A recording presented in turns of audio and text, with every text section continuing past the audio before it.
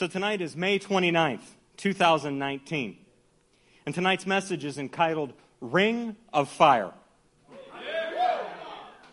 You guys ready to hear about what it means to be in a ring of fire? Yeah. Think back over the last few weeks. I just want to take you back for a moment to some of our recent messages. In the message entitled Promise Keeper, JJ and Andrew encouraged us that we need to continue in the words already given. Now, it's easy to say that, church, but how important is it that we remember the promises He's spoken, both individually and in His Word, and hold on to those regardless of what comes against us? Amen? Amen.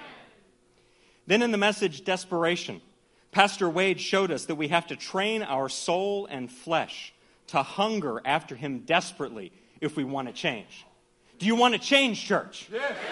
Do you want to leave here tonight the same way you came in? Or do you want... No, you want to be transformed by the power of God. Yes.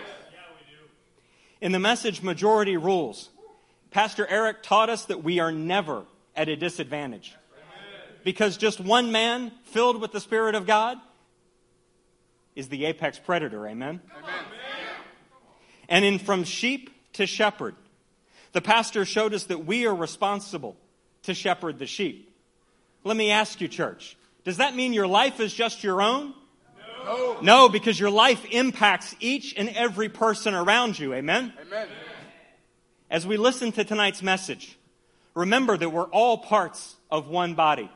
Both the folks that are here today and the folks that in desperation you're going to go bring into this body going forward. Amen. Make sure that you're applying what we have tonight, what the Lord gave us, and you don't leave here unchanged. As we start tonight, let's say we want fruit. Can you say we want fruit? We want fruit. We want to produce. I want to produce. Yeah. We want faithfulness over time. Yeah. Remember you said that. As we talk about what it means to be in a ring of fire, remember what you just professed with your mouth. Because let me tell you, as my brother and I are putting a message together just a couple hours ago, putting the finishing touches on it, it's challenging me. I just hope that tonight we can convey that same impact to you. Let's start by putting Matthew 13, verse 18 through 23 up on the screen, please.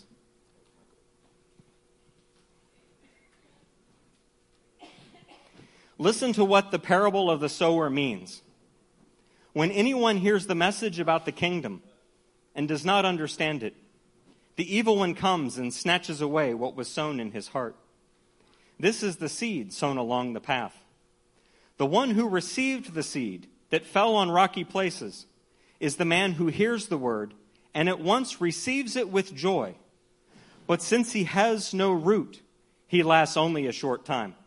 Church, can we afford to be without roots? No. Can we afford to go without walking this process? No.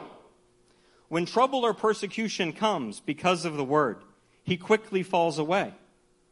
The one who received the seed that fell among the thorns is like the man who hears the word, but the worries of this life and the deceitfulness of wealth choke it, making it unfruitful. But the one who received the seed that fell on good soil is the man who hears the word and understands it. He produces a crop yielding 100, 60, or 30 times what was sown. As we start tonight, we know that Satan is a lying liar, and he'll seek to steal the seed that was sown in faith. Are you going to let him steal it, church? Come on, say that again. Satan is a lying liar. He's been lying for a long time. Might be lying to us tonight. But we got the truth, so we ain't worried about that. See, I got here on my paper, I got here on a piece of paper that there's something that keeps us from reaching the fullness. But I'm amending that. Because it ain't going to stop LCM. Nothing is going to stop us from reaching the fullness that God has for us. Because y'all tenacious. Pastor Matt called it. Y'all are forceful. So we're going to force our way on through. Now, in Matthew 13, we've heard that scripture again and again about the four souls. And there is a pattern of disobedience, of unfaithfulness that has to be broken. Tonight, looking at that scripture, do you see some area in your life where the cares and the worries of this world are kind of getting a hold of you? Where there's some deception going on. The enemy might even be lying to you, telling you that you didn't hear what God said, or that God's not going to come through on what he's already said. We're doing away with all that tonight. I know that I want to break the cycle of disobedience, half-hearted response, and failing to attain to the full measure of what God has done in me. Amen. Am I the only one? No. We're not going to stay there. Tonight, we're going to share what the Lord has been showing us about how to never, ever be disadvantaged. Amen. Never disenfranchised. Yeah. Never a hashtag. Hallelujah. To walk in the power of the Holy Spirit and to desperately seek his face and make disciples in the kingdom, because that's what we're called to do. Amen. We're not called to make Christians. We're called to make disciples. Yes. But I want to pose a question, as it was posed to me. What do you do when you see something in your life, that an area that you don't like? Maybe you're inconsistent. Maybe it's this one thing that keeps getting at you. It may not be making you sin, but you're not performing how you want to do. What do you do? How do you respond? Right, Nick? You blow up? Or maybe you just fall apart. Lose hope? Kind of lose a little bit of steam? We've been there. But the Lord is saying tonight, because of the truth that he's spoken, that cycle is done away with. It's cast into the grave. That's not what he's called us to do. We're going to mature tonight. And we're not going to stop with maturing tonight, because tonight is just a night. But as we walk, as we take hold of what God has for us, it turns into a way of life. And that way of life is what people see. Yes. They see change when you consistently go to war with your flesh, and they don't even know what that is. They see you doing something. They see you reading these little note cards at work. Like, man, what are you doing? You hooked on phonics? No, I'm hooked on Jesus. I got something to get to. This life is not where I'm stopping. We got the choice to do that, and we see a pattern in Scripture that we're gonna share with y'all. This pattern is altar. Megan, you can bring up that slide. We see something. We see an altar experience, a place where a man and God goes, where something has to die, but also where a promise is given, and the promise giver is God. Did we see that man and God get up and start to walk? And as he walked, things come at him.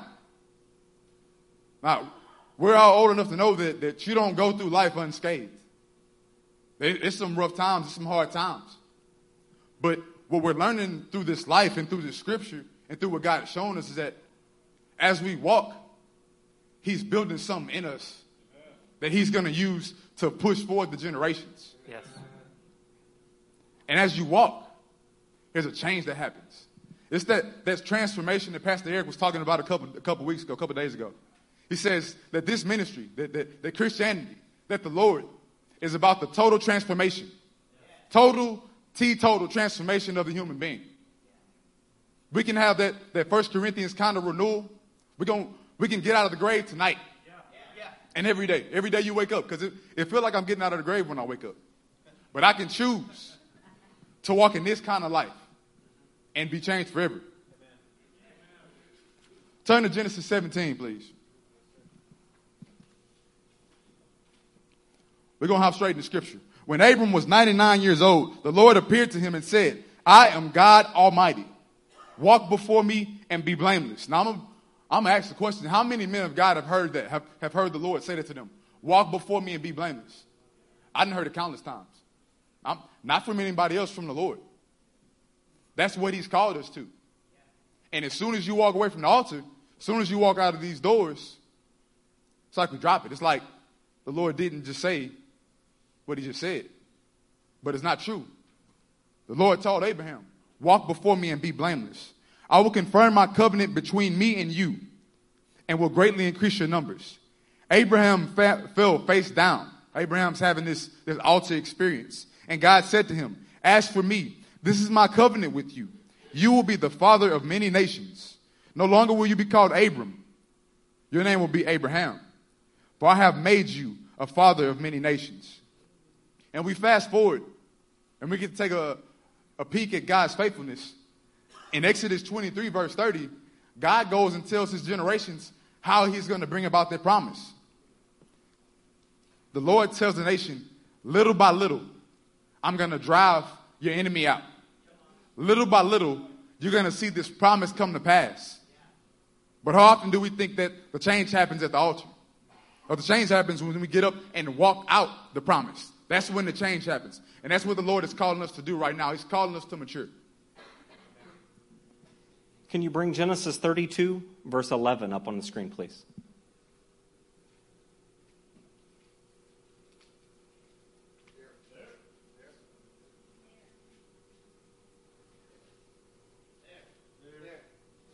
Genesis 32, verse 11 says this, "Save me, I pray, from the hand of my brother Esau, for I am afraid he will come and attack me, and also the mothers with their children." When we read this story in Genesis 32, Jacob and his family are preparing for an encounter with his brother Esau. Needless to say, because of the past interaction they've had about inheritance, he doesn't expect it to go very well. In fact, he thinks it might be a deadly encounter. But we go on to read in verse 12, "But you have said, I will surely make you prosper, and will make your descendants like the sand of the sea, which cannot be counted." See, the Lord showed me that here in verse 12, Jacob's remembering the promise of God. He's reaffirming in himself what God has already spoken about his life. When a trial's coming, church, how important is it that we remember the promise that God has already given us for our life? But it's not enough just to remember the promise. Because what's he doing in this situation? He's sending family away. He's trying to think, how do I offer an offering that might cause favor? He's not trusting in the promise that God has given him. For just a moment, he's trying to trust in his own strength. But the Lord's gracious. If we skip down to verse 24. "So Jacob was left alone, and a man wrestled with him until daybreak. When the man saw that he could not overpower him, he touched the socket of Jacob's hip, so that his hip was wrenched as he wrestled with the man. Then the man said, 'Let me go, for it's daybreak.' But Jacob replied, 'I will not let you go unless you bless me.' The man asked him, 'What's your name?' 'Jacob,' he answered. Then the man said, 'Your name will no longer be Jacob, but Israel, because you have struggled with God and with men and have overcome.'"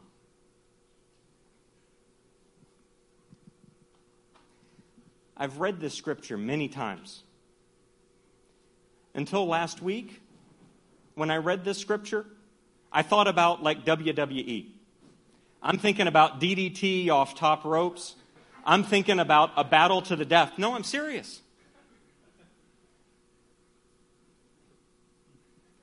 How often are we guilty about thinking about just the judgment of God when we get into his presence, because we don't try to stay there long enough to shed the sin, to repent, to get clean in his presence, so that we can actually have a real, honest-to-goodness conversation with God. You see, the word for wrestled here is H79, abak. It means like dust being kicked up into the air. Several lexicons talk about the notion of grappling. You see, it's not right to think about this verse as WWE. You should think about it like collegiate wrestling. You should think about it two men entangled and entwined around each other. See, when two men are wrestling, what are they really doing? They're grappling a hold of each other. They're entwined in each other.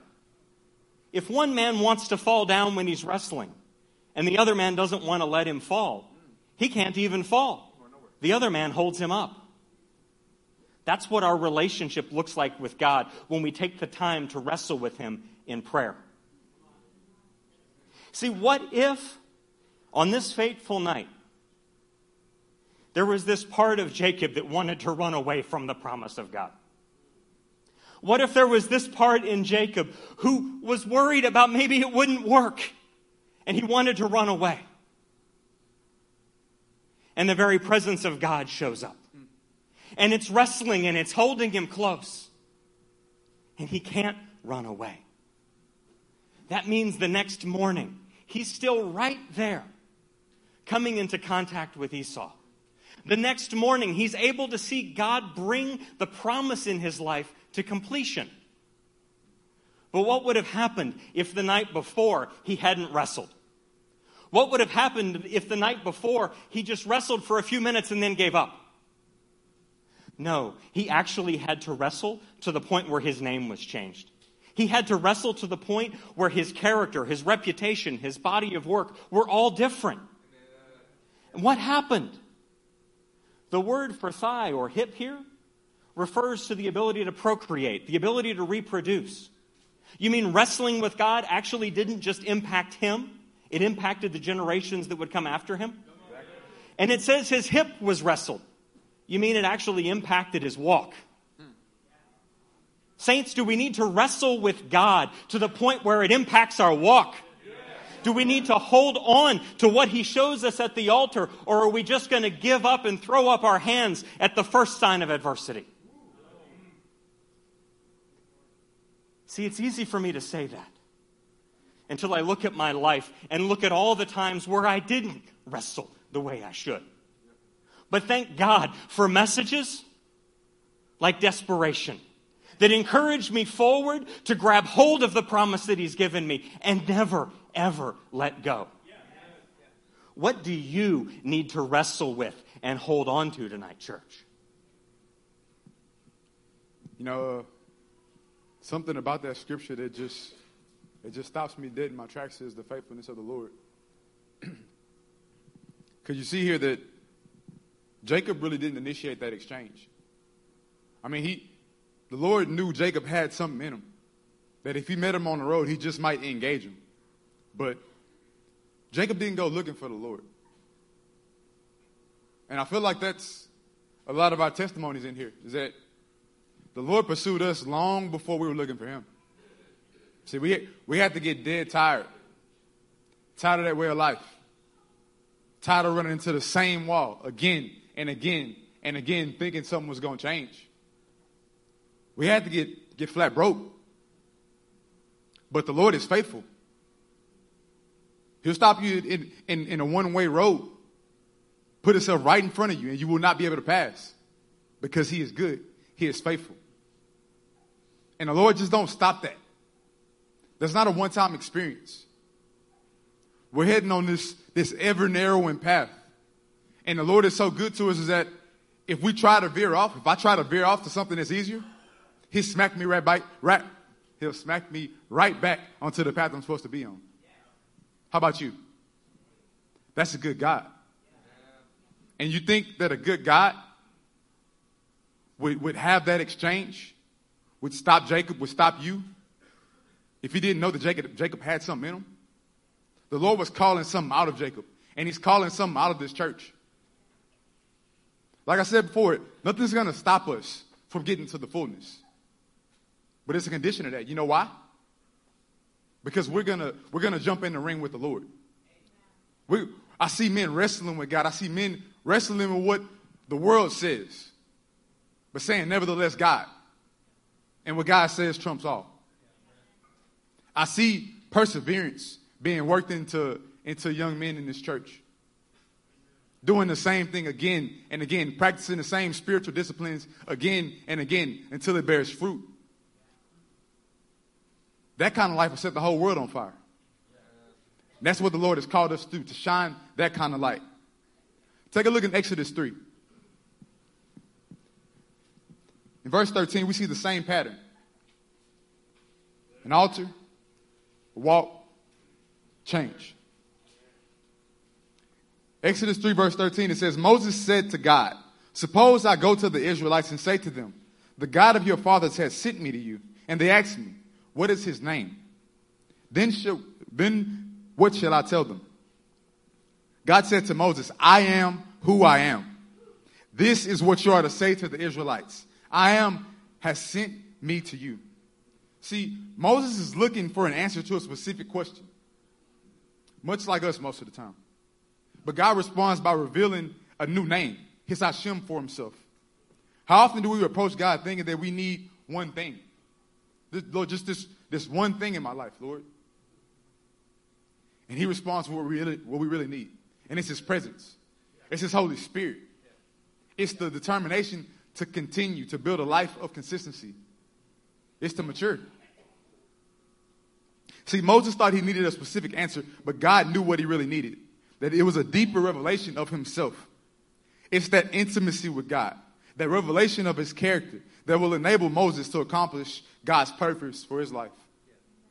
And if that was true for Moses, how much more us in this day and age? With the things that we're dealing with the things that we're wrestling with right now. How much more do we need a revelation of God's presence? We need it bad. In Exodus 4, verse 3, the Lord said, throw it on the ground. Moses threw it on the ground and it became a snake, and he ran from it. Then the Lord said to him, reach out your hand and take it by the tail. So Moses reached out and took hold of the snake, and it turned back into the staff in his hand. This, said the Lord, is so that they may believe that the Lord, the God of their fathers, the God of Abraham, the God of Isaac, the God of Jacob, has appeared to you. You know, we heard about this back at one association. Zeke brought us this word that the Lord had already given some of us a staff, and he's calling us to walk in it. So what do you do when a brother, somebody you love, comes and bring you a loving correction? Something that needs to mature in your life. Maybe you see it in comparison. Like, man, I should be doing that. Oh, man. You get down? You fall apart? No. Not no more, at least. The God has given each and every one of us a staff. He's given us his authority, his name, to go and to break those chains that we have so we can go break chains off of other people. That's what he's called you to, LCM. Again, Moses asks God a specific question, but God responds with so much more. In his wrestling with God, his desire to better know God, Moses is reminded of the authority of God he has already given him. He's shown the staff, God's authority, and told to walk in the strength that he has already been given. Let's take a look at Peter's life. Turn with me to Luke 22, 31 through 32.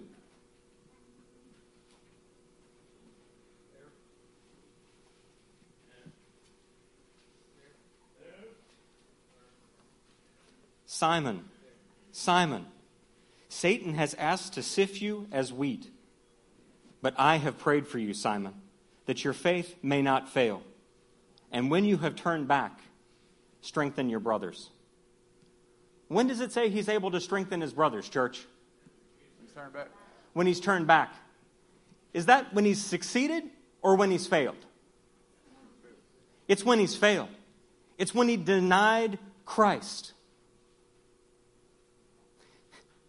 Although our flesh desires to always get things right the first time. Is that realistic, folks? No. Of course it's not. We know that's not realistic. However, there's value in the failure and in the struggle because it enables you to strengthen your brothers. How often has one of the elders or pastors encouraged you by talking about a past struggle and how God helped them overcome? These are mighty men of God. And the same incremental process has been fundamental to their walk. Have you allowed the enemy to tell you that your walk should be different? Have you allowed your flesh to begin to win the battle and think that this is a one and done process? Church, we have to be willing to wrestle, willing to struggle, willing to get it wrong. Be corrected, grow, and be able to communicate that to the next generation.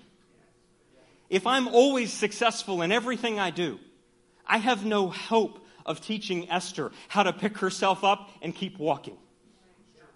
If my brother Nolan never gets anything wrong, how does he know to help Benaiah recover from a future failure?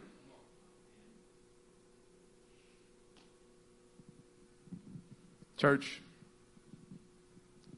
the Lord is so good to us. He doesn't leave us where He found us. He's calling us to more. He's calling us to mature, to grow. What I see in Moses, what I see in Peter, what I see in Abraham, what I see in Jacob, what I see in Steve's life, what I see in my life, is that I'm not the same man I was when He first called me. And I shouldn't be. I should be maturing. Yep. We should be growing. And it's a lie from the enemy that says that that's just for a specific person or a specific echelon of Christian. Echelon is not in the Bible. It's not a word in the Bible. At least I don't think. So I'm going to say it's not. We're called to live the same way. We have altar experiences. Every one of us. Every last one of you has had an altar experience. Then we're called to go and walk that out. And as you go and walk that out, you experience adversity. You experience persecution. You experience all the hordes of heaven and all the lies of the enemy. You fight with your flesh. You fight with everything. But it don't matter because the Lord said to. And that God who called us to that walk is going to change us.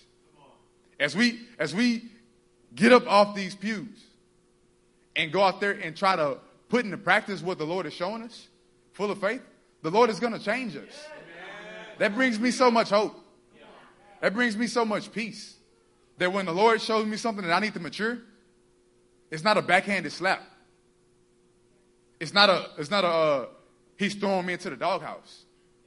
The Lord is showing me this that needs to change in my life because I can live to so much more. I got a free life to be living. And we all called to the same thing. Hebrews 4. You know why we called to the same thing? We don't have the strength in ourselves. You can't just up and decide that, okay, I'm going to be the man of God who God wants me to be. You can't just decide that. Because you don't have the power. You have no power. Hebrews 4:14. Tell you who do got the power.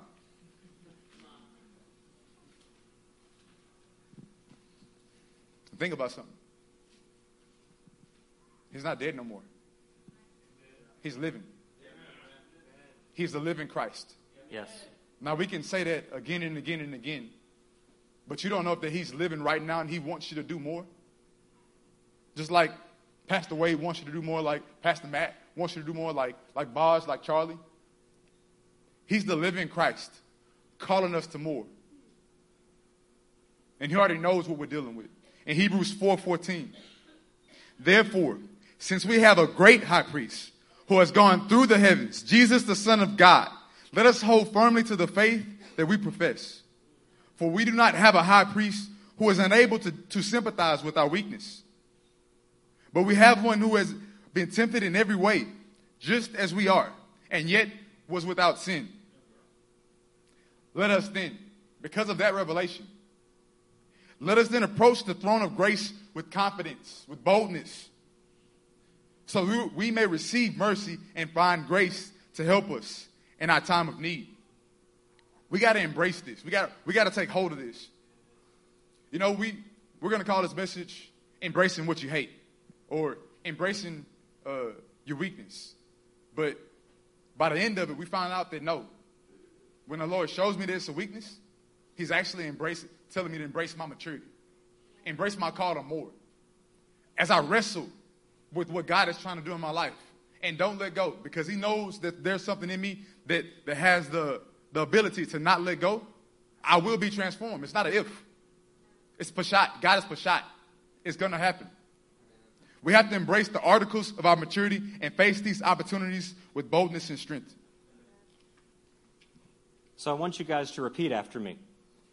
You've heard this mnemonic time and again, just tonight. But I want to make sure it starts to work its way down into your heart. You've got to go to the altar. You've got to walk it out. You got to walk it out. and you've got to allow yourself to be changed. Can God do all the changing, or do you have to walk it out? You gotta walk it out. You have to walk it out.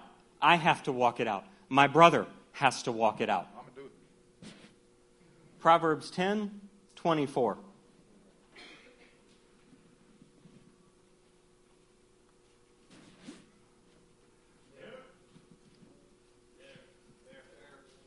What the wicked dreads will overtake him. What the righteous desire will be granted. You know, church, it's a wicked fear that cares more about failure than maintaining shalom with God and living at peace with Him. You've got a choice, church.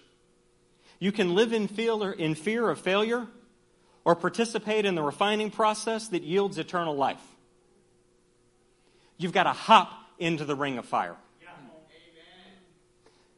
But God can't put you in the ring of fire. You have to be willing to get into the ring of fire.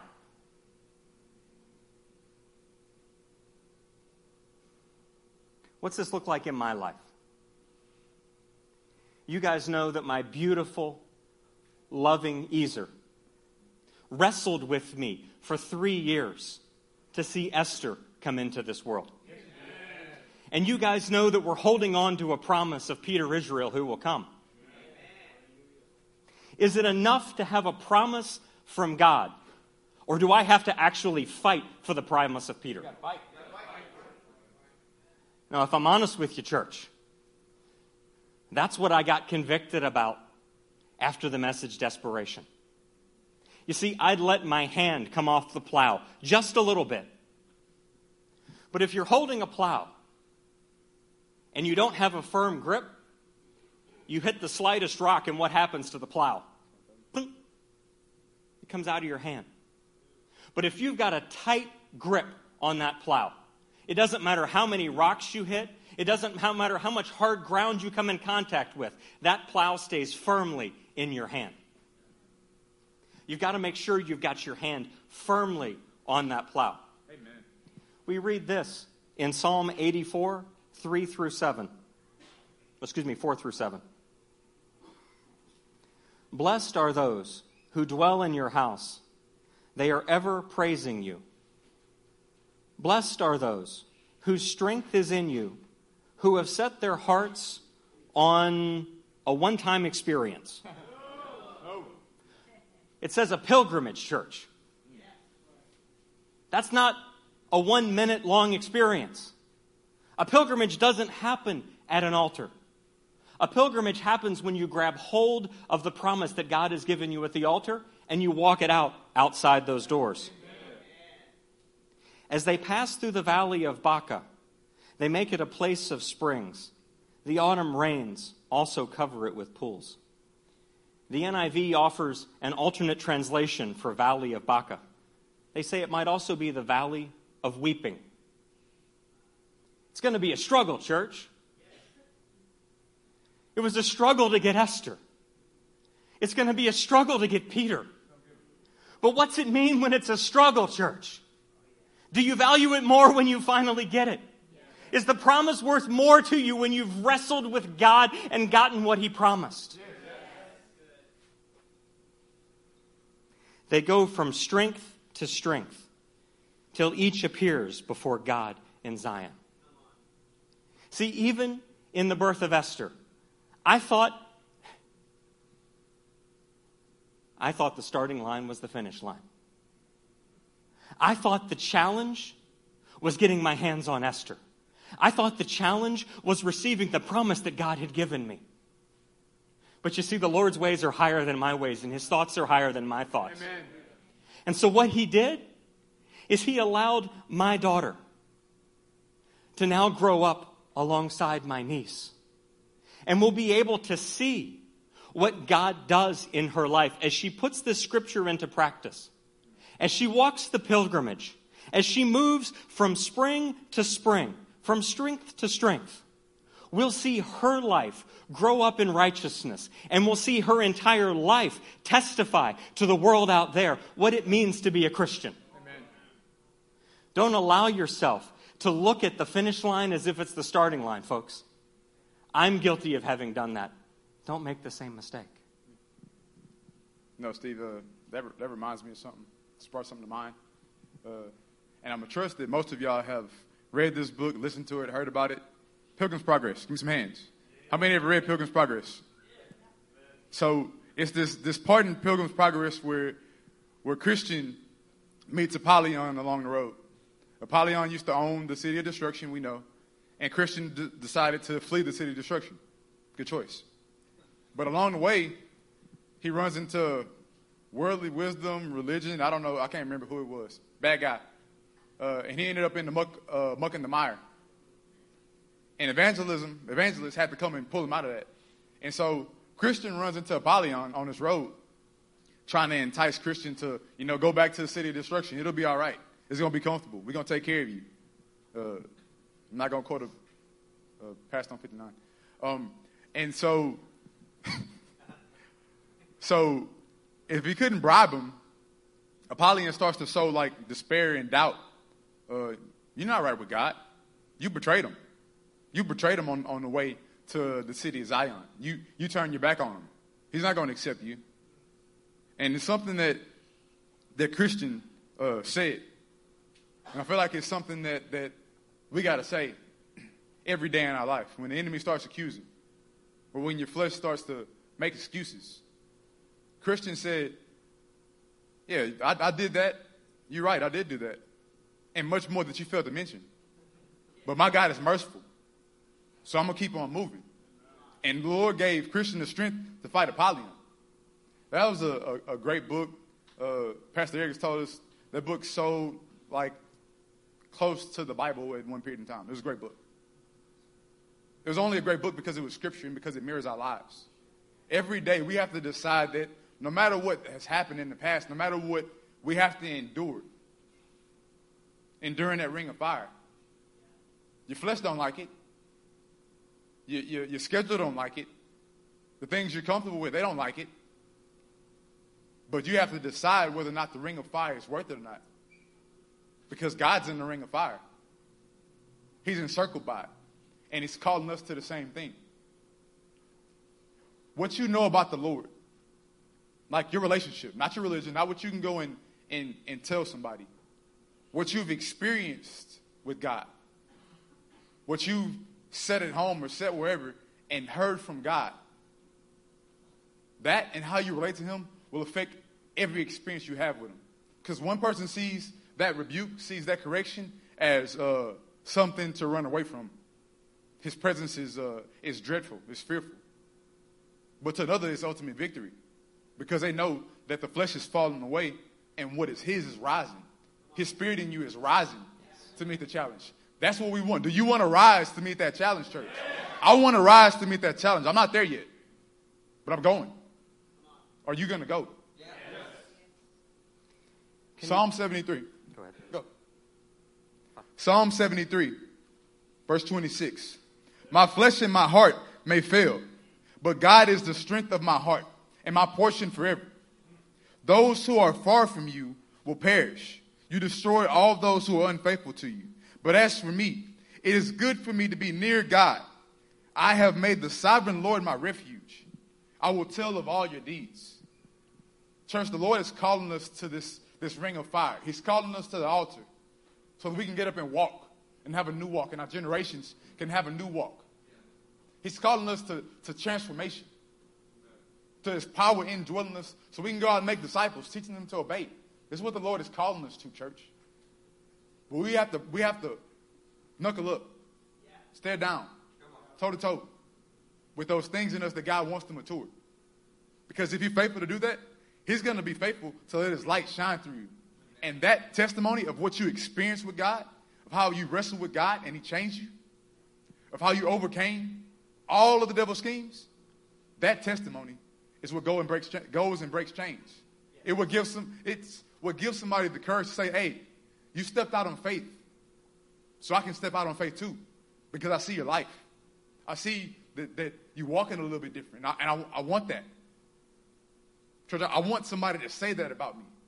So I have to go and experience it. Will you go and experience that? You decide. It's a question. Will you go and experience that, church? Do you want to enter into that ring of fire? Do you want to have that altar experience that leads to a changed walk and a transformed life?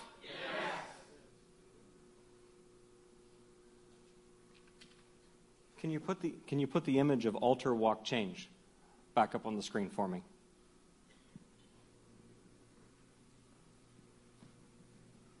It's easy for me to stand above and talk about how important it is to put this into practice.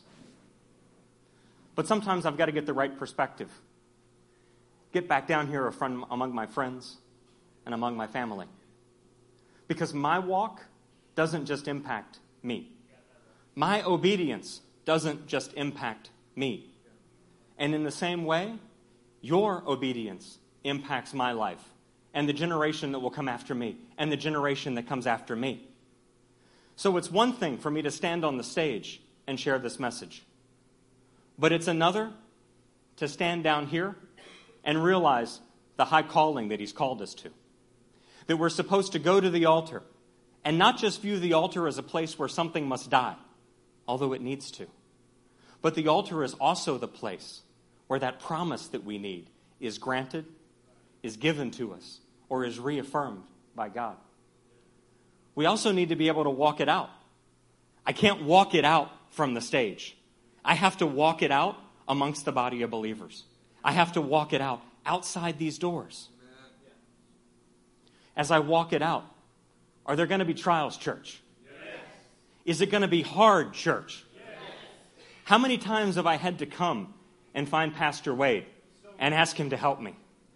How many times have I been in prison on Sunday morning and not known what was supposed to happen next? And I had to look at my brother and ask for his help because I know in part and I prophesy in part.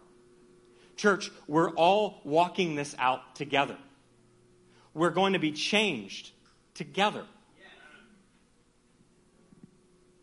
The result of receiving a promise from God and exercising God-given faith in that situation, that's what it means to be changed. Church, I'll be the first to admit, the message that we're sharing tonight is not a sowed revelation. What we're sharing with you guys tonight is not something that is going to fundamentally alter your understanding of God's Word. But you know what will fundamentally change my understanding of God's Word and yours? Actually putting this into practice. Actually knowing the truth about God at the altar and putting it into practice out there. Trusting that just as Abram received a call years earlier and was still renamed in the presence of God at 99 years old, in the same way, church, we have to walk this out day in and day out together as a family. Now, how do we open service? Open His Word. We said Satan is a lying liar. He's a lying liar. So, when you come to this altar, when you come to your altar experience, he'll lie to you and say, hey, nothing's going to change. You're going to walk away the same you came. Yeah, we cut that off at the head. We decide right now that because the altar experience isn't just where something dies, but it's where a promise is given, and God has always been faithful. He has never slacked on not one of His promises. It's solved. It's an absolute. We just have to be obedient. We just have to step into the ring and trust God. Just trust Him. Just step into the ring. Face that thing that you don't want to face. Face that thing that's been eating your lunch all your life. Amen. Face that thing that's been having you running. Yes. Because God is going to burn it up in that ring of fire. Amen.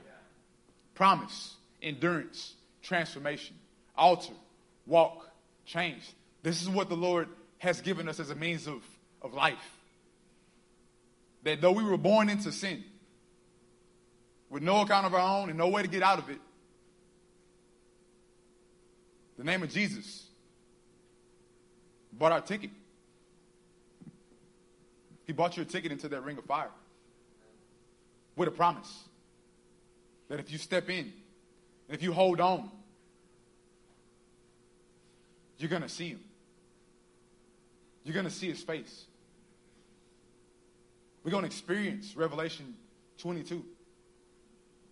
It's no longer going to be in the book. We have a promised church. Let's take it back to now, modern day, practical application. With words we've just heard from sheep to shepherd, about the Lord telling you that, hey, you're going to go and make disciples. Has the enemy lied, or something came up to where you feel like that's less true than how you felt it was on Sunday? We're going to deal with that. You're going to deal with that because you can. Because the Lord has called you to.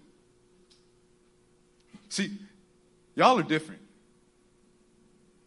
Y'all are those that want to be near God. People here don't want to just fake it. They don't last. We want to actually experience this. And because we want to experience it, the Lord's going to be faithful to deliver, because who you think gave you that desire in the first place? What about majority rules? Have you felt disenfranchised, disadvantaged from the time that word was spoken to now? Maybe. The promise is that we're never disadvantaged. That's the promise that God has given. So you want to see that promise come true? Walk in it. Walk it out. Be blameless before the Lord, like the Lord told Abram. And he's going to make it happen.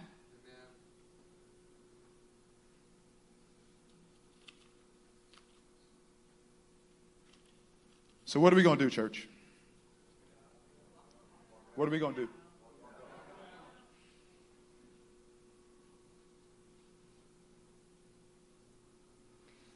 We need the right perspective. We need the right persistence. Proverbs 24:16 says this: "For though a righteous man falls 7 times, he rises again." How many times does it say he falls, church? 7. Endure the process, and you'll mature in this process. It's okay to fail. It's okay to stretch out and try. If you think you've got a prophecy and you never try to speak that prophecy, will you ever learn? No. Church, you've got to be willing to fight day in and day out and have the right persistence, trusting that if you fall, he'll pick you back up again. We need to see our God rightly. We need to interact and engage with his presence so that we can see the things that he sees, so that we can have the right perspective. We're learning this in marriage counseling, to practice soul submission.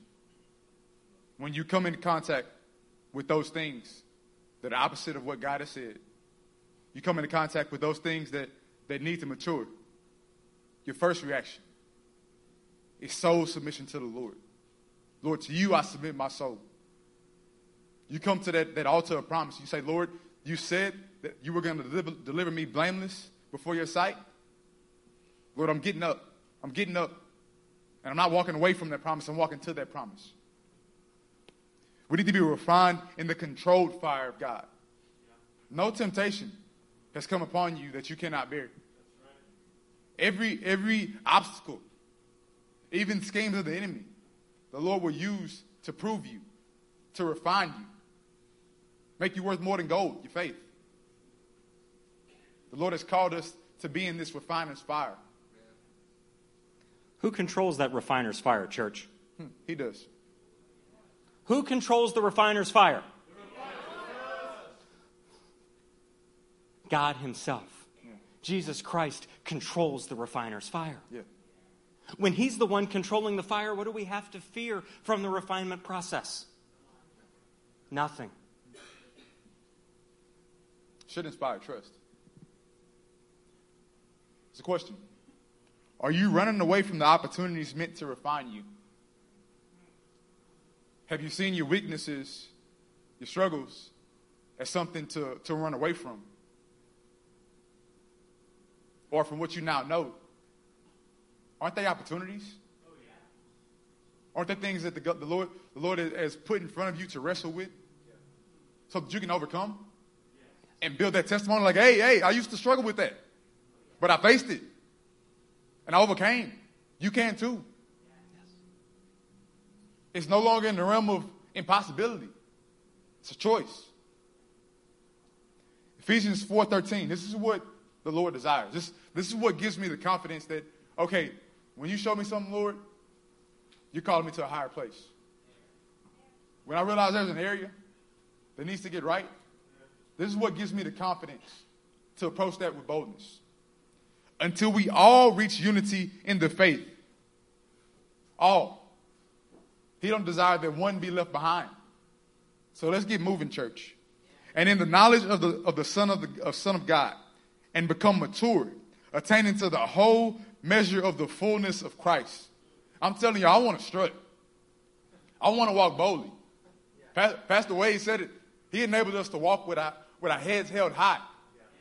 So what reason do we have to do anything less than the full measure of Christ? We don't have a reason to. Why would we choose that?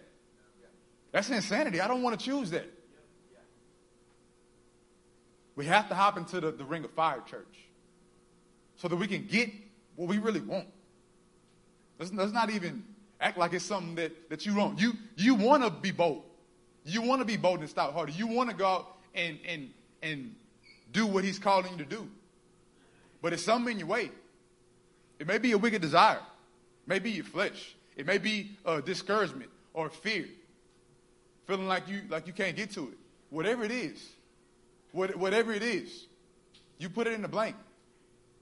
It don't matter. If you step into that ring and you face that fear, if you face that thing that's been holding you back and you walk in it, if you don't fall apart the first time you get it wrong, if you trust God in this process, he will deliver you blameless on that day because his word says it. This is a relationship, church. This isn't about a one-time experience.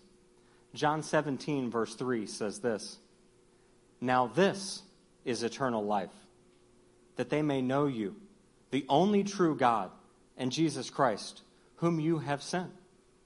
Death is an event, but life is in relationship with him."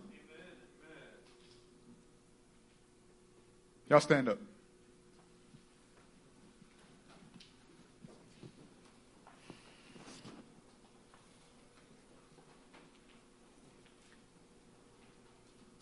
Megan, can you put up Numbers 23, verse 19? We come to that place where we decide. We decide today is that day. Today is the beginning of a walk. Today is the day when we begin to change. When chains are broken. Patterns, cycles of disobedience are broken. We decide to face those things that the Lord has put in your path so that you would cry out to him. So that you would cry out for his help. Father, I need you. God, I need you. This right here, this area, I need you to come in and help me. Today's the day we call on the Lord because of what this scripture says. God is not a human that he should lie, not a human being that he should change his mind. Does he promise and then not fulfill? Does he speak and then not act? No, he's not going to put the angel in your path if you're not able to wrestle. Question is, will you wrestle? The better question, will you be free? Will you take hold of the full life?